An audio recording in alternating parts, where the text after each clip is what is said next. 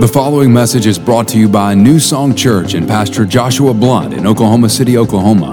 For more information on New Song, visit us online at newsongpeople.com.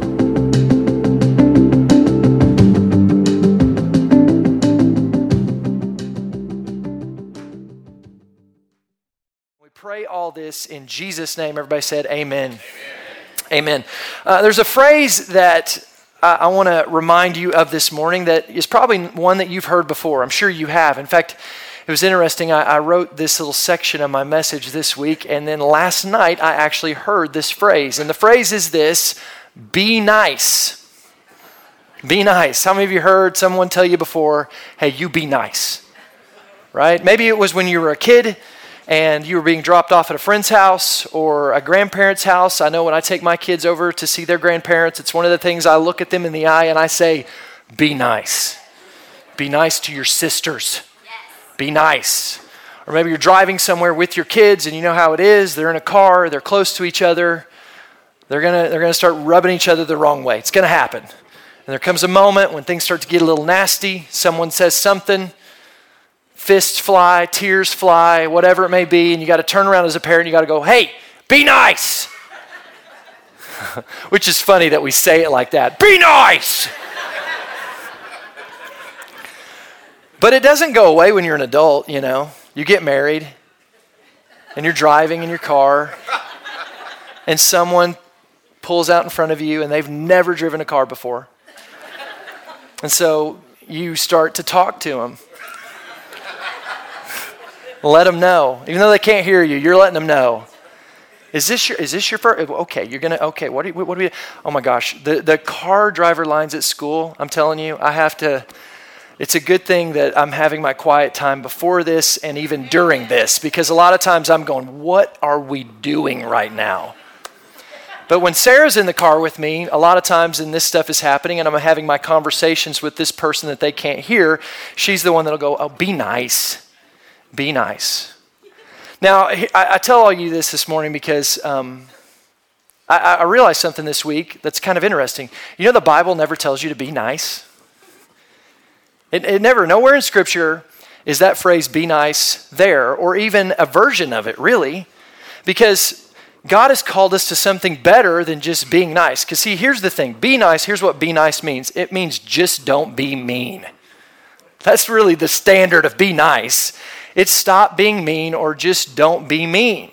But God has called us to something better than just don't be mean. He's called us to something that's a better way. And that's what we're talking about, right? We're in a series right now called A Better Way. We're talking about the fruit of the Spirit, these 9 fruit that we're to walk in our life. They're fruit that the Spirit of God wants to produce in us. And so look at this verse with me. It says Galatians 5:22 and 23. It says, but the fruit of the Spirit is, say this with me, church, love, joy, peace, patience, kindness, goodness, faithfulness, gentleness, and self-control. And so this is the fruit that the Spirit of God wants to source into your life. It's not the fruit of the person, right? It's the fruit of the Spirit, the fruit of the Spirit.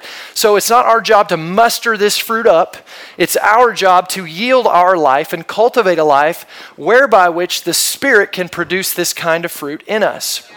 Yeah. So today I want to talk to you about the fruit of kindness and what it means to walk in biblical kindness. Not to be nice, not to just not be mean, but to display the kind of kindness that God has called us to the world we're living in. Now, I think we can all agree that we are living in a day and age, in times where we're seeing on display a lot the opposite of kindness, which is harshness and criticalness and judgmentalness. That's what we're seeing a lot of in the world.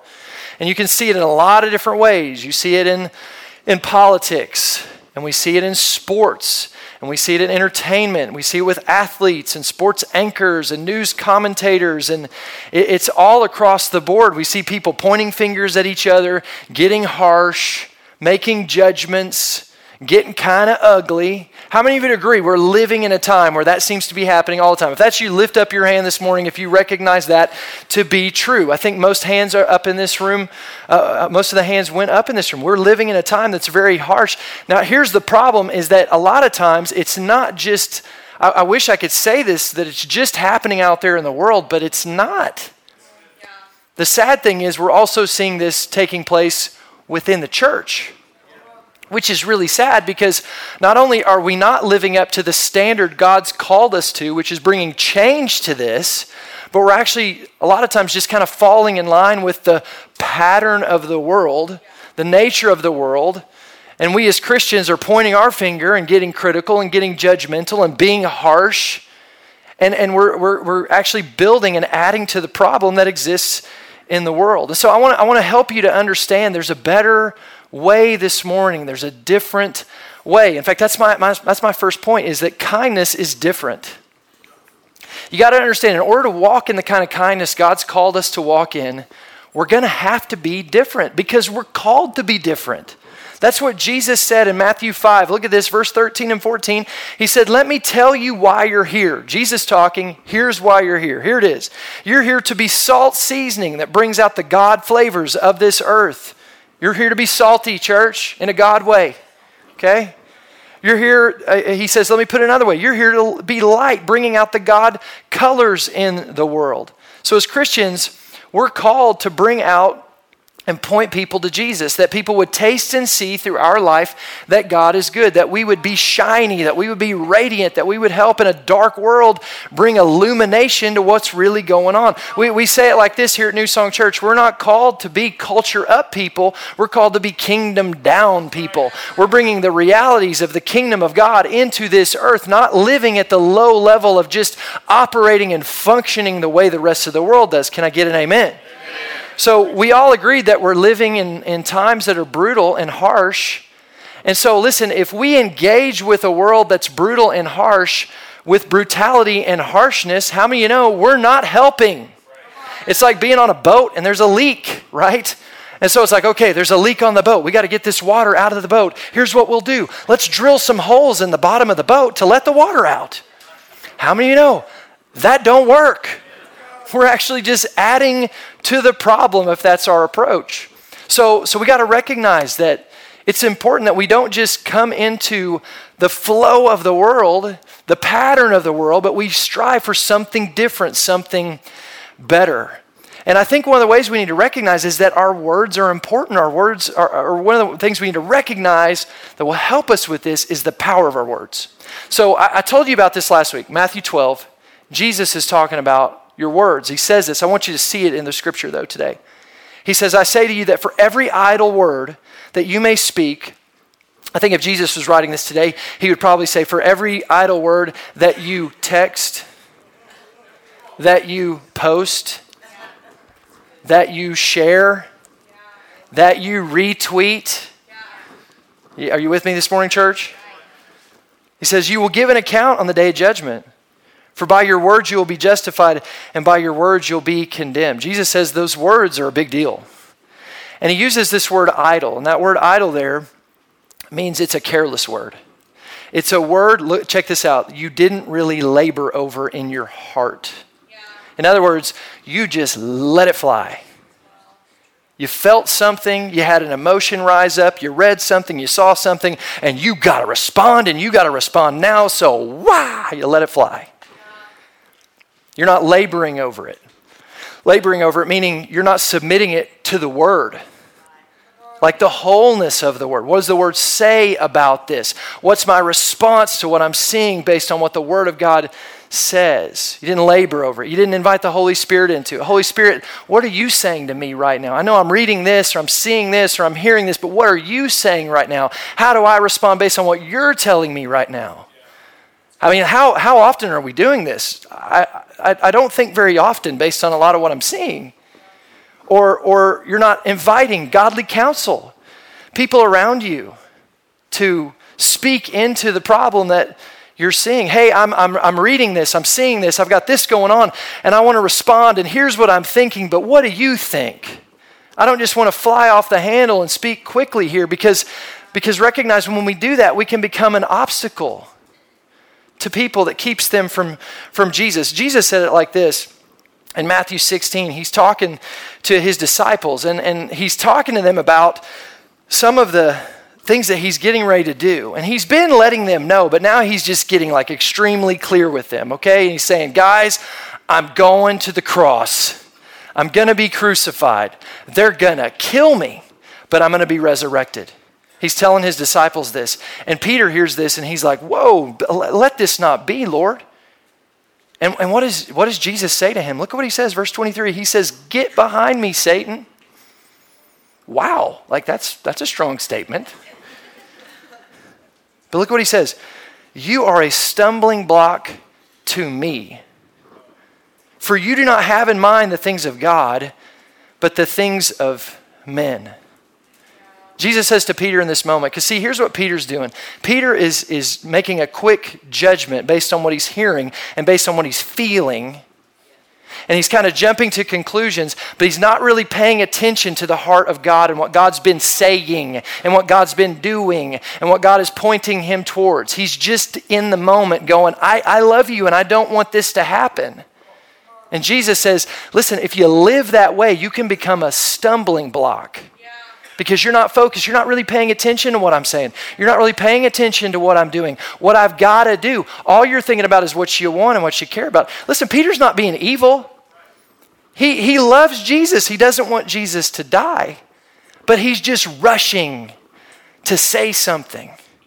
And Jesus says if you take that attitude, it can lead to a stumbling block. He says, you are a stumbling block to me. I wonder how often in our life, we get in a hurry because of emotions, because of something that we read, something that was said, and we rush out to make a statement. We got to get our statement out there. We got to get our opinion out there. We got to get something said. We rush out without knowing all the details, without fully understanding, without sitting under the Word, asking the Word what it really says about this, inviting the Holy Spirit, inviting counsel, and we rush out, and in our haste, we become a stumbling block. We end up just becoming something that blocks people from being able to see the real heart of Jesus instead of being a person who's leading people to Jesus and the change and the heart that he has for these things that we're seeing going on in the world today. Listen, I'm not saying that we can't speak out against the things that are happening in this world. We have to. Hear me, we have to. There are things that are taking place, and there are people that are experiencing evil and that voice, people that don't have a voice. It's our job to address some of this stuff. But the point is, are we laboring over how we address it? Or are we just flying off the handle, letting it fly? Not really caring about if this could become a stumbling block for people that make them go, those Christians are just harsh. They're just brute. They're just like everybody else. And we tune our voice out. We become powerless in our purpose because we just won't slow down and be different because we're called to different. Kindness is different. Can I get an amen? So we got to be different. Look at what James tells us in verse 19 of James 1:19. He says, my dear brothers and sisters, so he's talking to Christians, take note of this. So take note of this, Christians. Everyone includes you, by the way. You're not immune to this. You're not above this. You're an everyone. Should be quick to listen, slow to speak, slow to type, slow to text, slow to reply, slow down, slow, and slow to become angry. But how often what we see in the world is the opposite. We're slow to listen, we're quick to speak. We're slow to listen, we're quick to get mad. We don't really listen. And when I say listen, not just listening to what the person's saying, but listening to what the Holy Spirit's saying to you about what the person's saying. Because if you'll listen, sometimes the Holy Spirit will say, here's why they're acting like that. Because they're broken. Because they didn't have a father. Because they were abused. Because they don't understand. Because they're blind. Because they're living in sin. Because they don't understand it. You get what I'm saying? Slow down, church. We got to slow down. We're called to something better, something different. And I get it. It's easy to get sucked into this stuff sometimes. Sometimes you're not looking for it and it happens. You're just getting on your phone for a second to scroll through some stuff. And all of a sudden you're confronted with something. And it's like, oh, I got to say something. Because listen, understand there are demonic spirits that exist in the world that are designed to bring confusion. And so what they're doing is they're looking at you and they're looking for opportunities to go, oh man, look at this. Look at this. Come down here. Come down to this low level. And let's get mad about this. And let's point fingers and let's get harsh and let's let everyone know how they're all going to hell.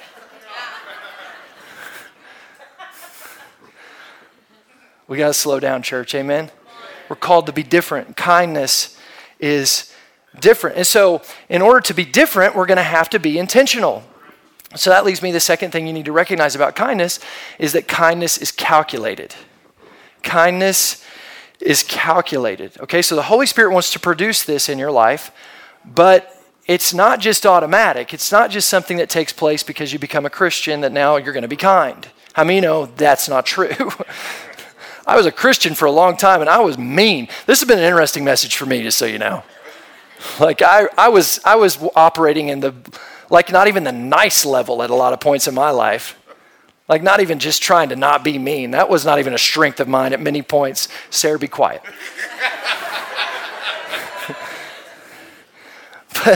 But what happens is we yield ourselves to the Spirit of God and He begins to produce and help us to produce. But we have a part to play in it. We have things that mindsets we need to take on, scripture we need to submit to, steps we need to take that enable us to create the branches that can bear the fruit.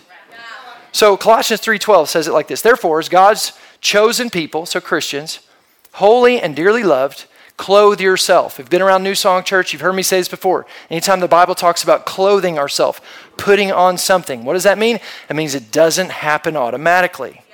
You have to be intentional. Clothe yourself with compassion.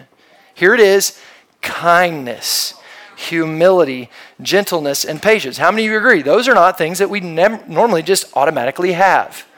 You got to clothe yourself in it. So you have to make a decision, a calculated decision that I'm going to do this. Now, that word kindness there is the Greek word Christotes. And it's actually the equivalent, or it's actually the same Greek word that's used here is the same Greek word that's used in Galatians 5 talking about the fruit of the Spirit. And so Christotes means this. It means to show kindness or to be friendly to others. So to show kindness, to be friendly. It's an action we have to participate in. So God wants to produce this, but we have to participate in that. He won't just make you mad, just like God won't make you give. He won't make you tithe. You got to jump in. You got to be a part of things, right? So God has called us to be calculated in this, to express this, to show kindness, to be friendly to others. So we make the choice, and then the Holy Spirit empowers us to do it, because that's what the Holy Spirit wants to do. He's your helper. He's called to walk beside you in life and to help you. He'll empower you to do it if you'll take the steps to do it. Now, here's what's interesting about this word kindness. When this is on display in your life, it means that you are a person that's working to be adaptable. Okay? So a kind person, if you're taking notes, jot this down. Kind people put on adaptability. Here's what that means. It means we don't invite the world to adjust to us. We adjust to the world. We look at the world and we say, okay, I'm going to meet you in your areas of need and desire instead of world, meet me in my area of need and desire. Again, kindness is different. Kindness is calculated. This is not how any of us just roll naturally. Very few of us just roll, and none of us roll this way naturally. We all want people to adjust to us. We don't want to have to adjust to other people, but if we're putting on kindness, we're intentionally adjusting. So, for example, in marriage, I'm married to Sarah, and because I want to be kind to her, I have to put on adaptability. That means I do stuff sometimes that may not always be what I want to do, but I'm doing it to meet her in her area of needs and desires. So I was thinking about some of the ways I do this week, and I was thinking, I've watched a documentary series, a documentary movie, a special like TV show on this, and the movie about Selena, the Spanish singer. Just so you know, I never watched those until I met her. And I wouldn't watch those if not for her. But because I'm married to Sarah and she likes Selena, because for some reason when she was a little kid, she got into Selena for a while, I adapt. In fact, last week before Love His, I got home and we were getting ready for, she had a few hours until Love His, and I was like, okay, I want to serve my wife, I want to be kind to her. And so we were sitting there on the couch and we were trying to find something to watch, and I saw the Jennifer Lopez Selena movie on our Hulu, and so I was like, I'm just going to put this on because I know it. And it's so funny because I'm telling you, she gets in such a good mood when this, like she'll start walking around the house like doing a little Spanish dance, and it's the best. It's awesome. But I'll let you know, like that was not my Sunday plan. I didn't get done with church last week and I was like, man, I can't wait to watch some J-Lo. No, not exactly. But I'm being adaptable. Because I want to be adaptable, I have brunch a lot. I don't really care for brunch. I don't really care for breakfast food that much, just being real. Brunch is like you're eating breakfast at lunchtime. I'd rather have lunch. I like barbecue and pizza and that, lunch. But I find myself eating avocado toast a lot because Sarah likes brunch. But I don't just say to her, well, sorry, you married a guy who doesn't like brunch. Tough sledding for you. Find somebody else. No, I adapt, right? So get this. I'm going to get all up in your kitchen for a moment. You ready? If you're putting on kindness and being adaptable, you can't make statements like, I'm just not a morning person. That's not okay. You can't make statements like, well, I'm not an evening person. Well, this is just who I am, so deal with it. Listen, God did make you a certain way, but he didn't make you a jerk. He didn't make you rude. Like you're choosing to put that on. So let's change clothes and let's put on adaptability and be kind to other people. God, like this statement, like, well, I'm just not a very encouraging person. My kids, I know they probably need encouragement, but that's just not who I am. Well, get over yourself. Because we're called to meet people in their area of need and desire, amen? So if that's what they need, I'm going to put on kindness and I'm going to serve them in their area of need. Even if that's not necessarily real natural to me, I don't care. I'm going to be who God's called me to be, and I'm going to put on adaptability. I'm going to encourage them and be who God's called me to be. Amen? Amen. So let me show you these verses here. Kindness. Well, let me say this. This is good. Kind people put on adaptability, and I want you to think about this. Who do you think put on adaptability greater than anyone ever? Jesus, right? Like think about Jesus.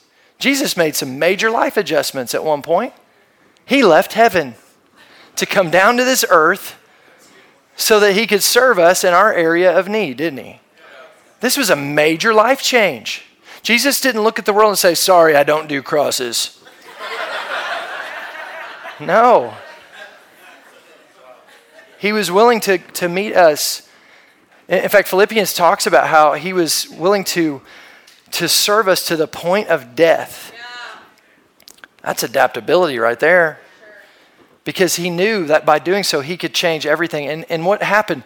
His kindness changed everything.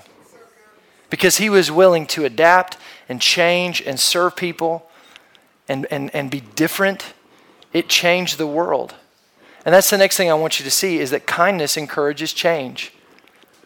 When you really come to understand the kindness of God for you and you begin to walk in that, it encourages change. Romans 2 verse 4 says this. It says, God's kindness leads you to repentance.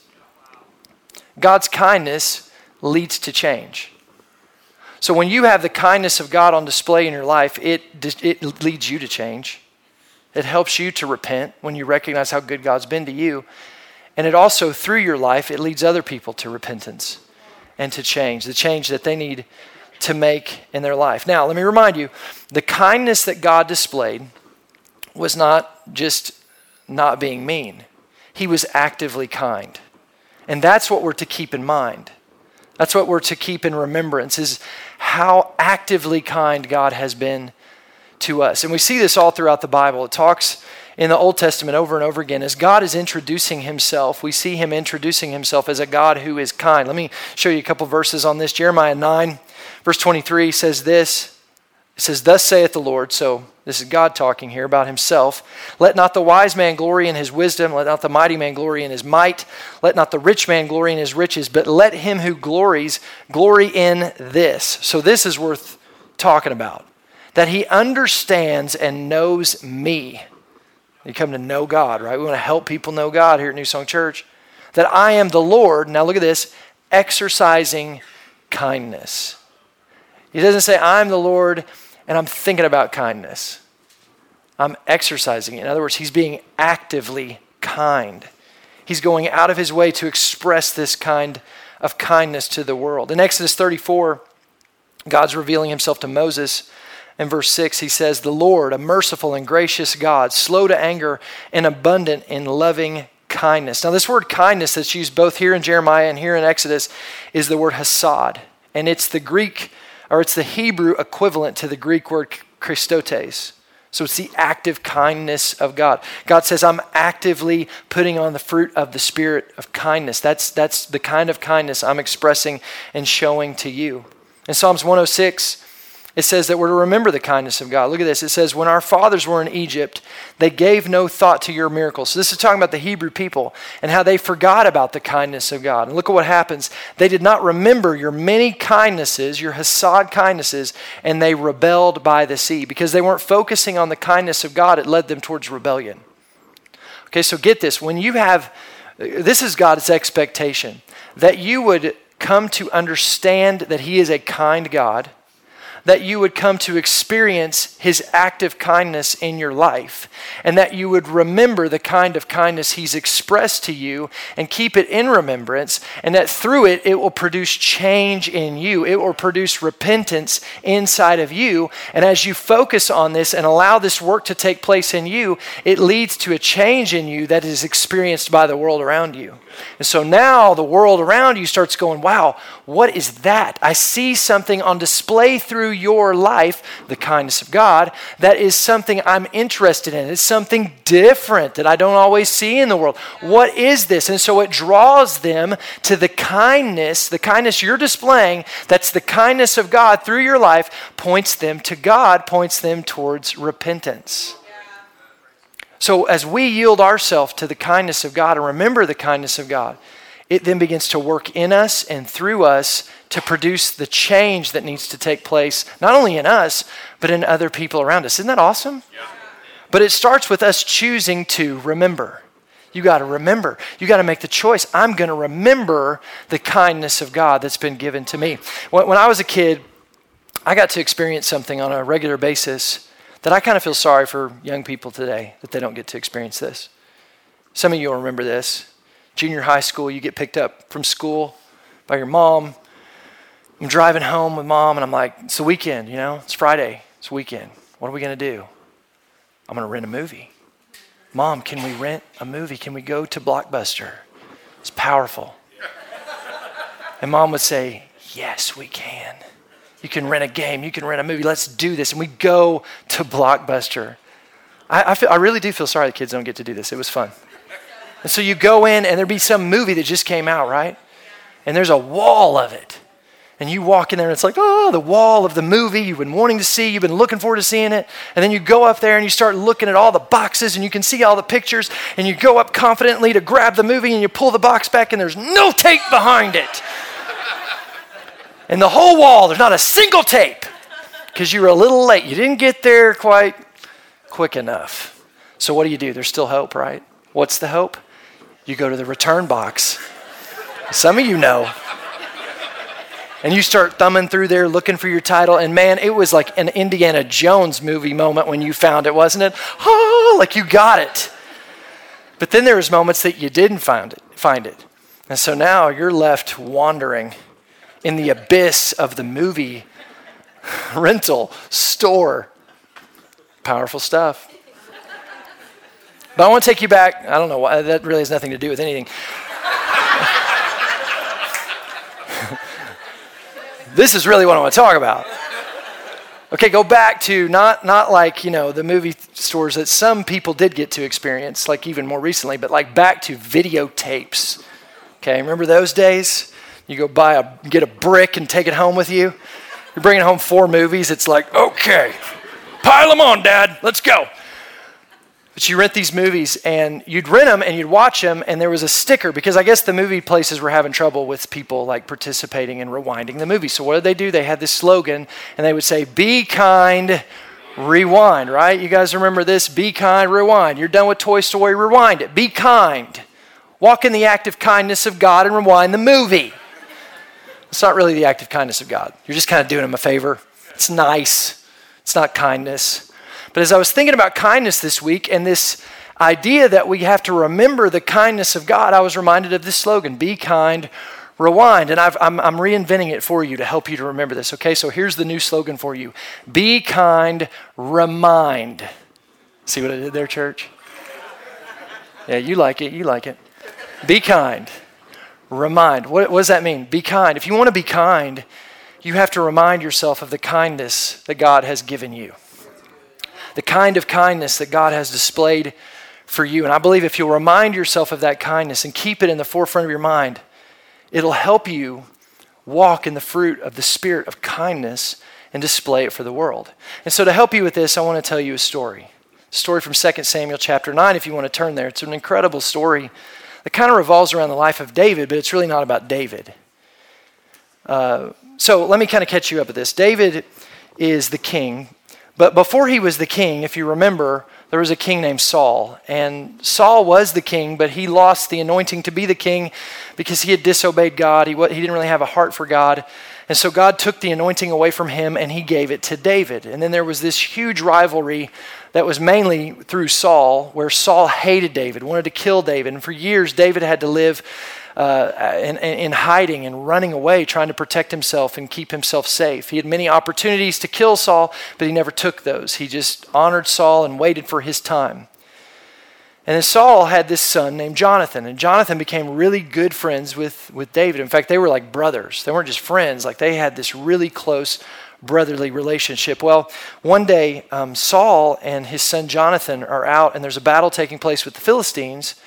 And both Saul and Jonathan are killed in one day. And so after they're killed, David eventually assumes the throne and he becomes the king of Israel. And so this story takes place about 20 years after that. And David is kind of reflecting on the kindness of God. And really he's reflecting on the kindness of God that has been displayed in his life through the relationship that he had with Jonathan. Okay, so check this out. This is 2 Samuel 9, verse 1. David says this. He says, is there anyone still left of the house of Saul to whom I can show kindness, hesed kindness, active kindness, for Jonathan's sake? So David's reflecting on his relationship with Jonathan, and he's thinking, is there anyone left of the line of this family that I can bless, I can help, I can show kindness to because of the father? He says, now there was a servant of Saul's household named Ziba. So Ziba was one of the servants who served King Saul, who's now dead. They summoned him to appear before David, and the king said to him, are you Ziba? He said, at your service. The king asked, is there no one still alive from the house of Saul to whom, check this out, I can show God's kindness, God's hesed, active kindness to? Ziba answered the king, there is still a son of Jonathan.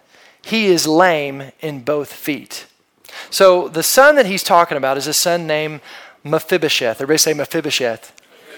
That's not an easy one to say. Bible names, right? Mephibosheth. And Mephibosheth was the son of Jonathan. He was the grandson of Saul. And the day that his grandfather and his father died was arguably one of the worst days a person has ever experienced in human history. So not only that day does his father die and his grandfather die, but because he was of the line of the king, now his whole life has been turned upside down. He's lost his inheritance. He's lost, obviously, having these figures in his life to help shape him and mold him through life. He's lost his position. He's lost his title, his security. All of that stuff is gone in a moment. Beyond that, he now lives his life with a death warrant on his life.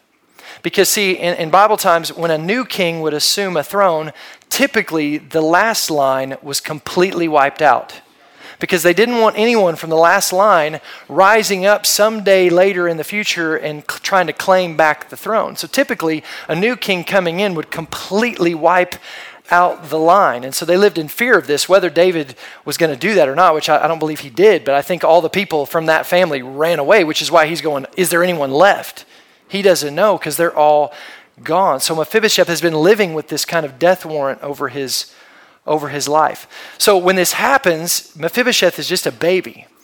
And his father and grandfather die, and so his nurse, knowing that he could be killed, afraid that he might be killed, rushes to get him and to escape with him so she can take him to a place of hiding. And in her rush, she ends up dropping this little baby. And when she drops him, he breaks both of his legs and he becomes crippled. And in biblical times, if you were crippled, you were considered to be of no value to society because you couldn't work. So now he's crippled. He's considered to be kind of a castaway, kind of a throwaway. And then the Bible tells us that he's living in this place called Lodabar. Lodabar, that literally means it's a place of no pasture.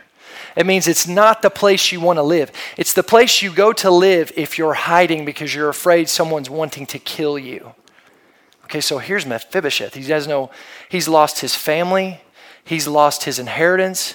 He's lost his position. He's considered worthless. He lives with a death warrant, and he's living in a place that can't sustain him. And one day he finds out the king wants to see him. And I wonder what he's thinking in that moment. Like maybe the king heard that I'm alive and he wants to kill me. He doesn't really know. But he shows up. And I think him showing up shows you how desperate he found himself. He's so desperate that he's either something good could come or something bad. He could get killed, but I think he's at such a low, it's kind of like, who cares? And so he shows up. Look at this, verse 5. So King David had him brought from Lodabar, from the house of Machir, son of Amiel. When Mephibosheth, son of Jonathan, the son of Saul, came to David, he bowed down to pay him honor. David said, Mephibosheth, at your service, he replied. Verse 7. Don't be afraid, David said to him, for I will surely show you kindness. Hesed, kindness. Look at this. For the sake of your father, Jonathan, I will restore to you all the land that belonged to your grandfather, Saul, and you will always eat at my table. Verse 8, Mephibosheth bowed down and said, what is your servant that you should notice a dead dog like me? In one moment, everything changes for this guy. In one moment, he's restored to a family. He's given an inheritance. He's given a position. And in fact, it goes on to say, King David brings in Ziba, who serves Saul, and he says, from this day forward, you're going to serve Mephibosheth. Ziba had a staff of 35 people. So now that's all at Mephibosheth's fingertips. He has that. He restores his land to him. And this isn't like, hey, there's a 3-acre plot over here with a little house on it for you to enjoy. He restores to him the land of King Saul, the king. Like this was literally, could have been considered a threat against King David. Like imagine, he's not just giving him a little piece of land, he's giving him like Texas. For real. Everything changes in a moment. And we read this story and you're like, man, King David was super kind. But that's not the point of the story. What I want you to see today is this. You're Mephibosheth. Every one of us in here was Mephibosheth. Because of sin, we lost our position. We had a death warrant on our life. Because of sin, we were living in a land that couldn't sustain us and provide for us. We had no right to be brought into the presence of the king. No right to lay claim to what sits at his table. But God. I love what Mephibosheth says. It's so interesting. And David's kind of response to it, he says, who am I? A dead dog like me. Like who am I? And what does David say? It's not about who you are. I'm not doing this because of you. I'm doing this for the sake of another. I'm doing this because of the Son of the King and who he is to me and what he holds in my heart. So get this. For me and you, we don't have no place with God. It's not in our own works. We can't boast in what we've done. The kindness we get to experience from God is because of the Son. Because Jesus came. It's for the sake of another that we can walk into the throne room of God and lay claim to the promises of God and have an inheritance and be pulled out of sin and have a position and a place. It's all because of Jesus. The Bible says this in Titus 3 verse 3. It says, at one time we too were foolish, disobedient, deceived, and enslaved by all kinds of passions and pleasures. We lived in malice and envy, being hated and hating one another. You know, we see a lot of that in the world. The Bible says at one time that was us too. It says, but when the kindness, the Christos, Hasad, kindness of the love of our Savior appeared, he saved us. Not because of our righteous things we had done, but because of his mercy. Ephesians 2, 6 and 7 says this, and God raised us up with Christ and seated us with him in heavenly realms in Christ Jesus, in order that in the coming ages he might show the incomparable riches of his grace expressed in his kindness, his Christos, Hasad, kindness, active kindness, to us in Christ Jesus. I want you to recognize something this morning. Jesus is God's kindness on display for you today. He is the active kindness of God on display on our behalf. He's God's willingness to move on our behalf when we had no right, no claim. Me and you were in a desolate land. We were crippled. We had no hope. We had no way. We had a death warrant, and God, through his kindness and through the love of Jesus, made a way for us. That's the kind of kindness that God's displayed. And it's the kind of kindness we need to keep in mind so we can express it to the world around us. And we're called to do it. Ephesians 4, verse 32 says, be kind and compassionate to one another, forgiving each other, just as in Christ God forgave you. Be kind, remind. Some of you need to remind yourself of how far you've come because of Jesus. Where you were before Jesus. What your life looked like before Jesus. Some of you remind yourself of what he did for you. He hung on that cross and died. God did that for you. And if we can really begin to focus on that and keep that in mind, I'm telling you, it's going to be a lot easier for us to not point fingers at the world and say, you're the problem. Because that's not helping. Instead, we'll look at the world and we'll say, I too was like you. I was lost like that. I was blind like that. And if not for Jesus, I still would be. But since Jesus saved me, how can I help you? Thank you, Jesus. Amen. I want you to bow your heads and close your eyes. Thanks for listening to this week's message from New Song Church. If you have a prayer need or would like more information about New Song, you can email info@newsongpeople.com. If you would like to partner with New Song through giving, go to www.newsongpeople.com/give. And if you want to stay connected to New Song, you can find us on Facebook, Instagram, and Twitter by searching for New Song People.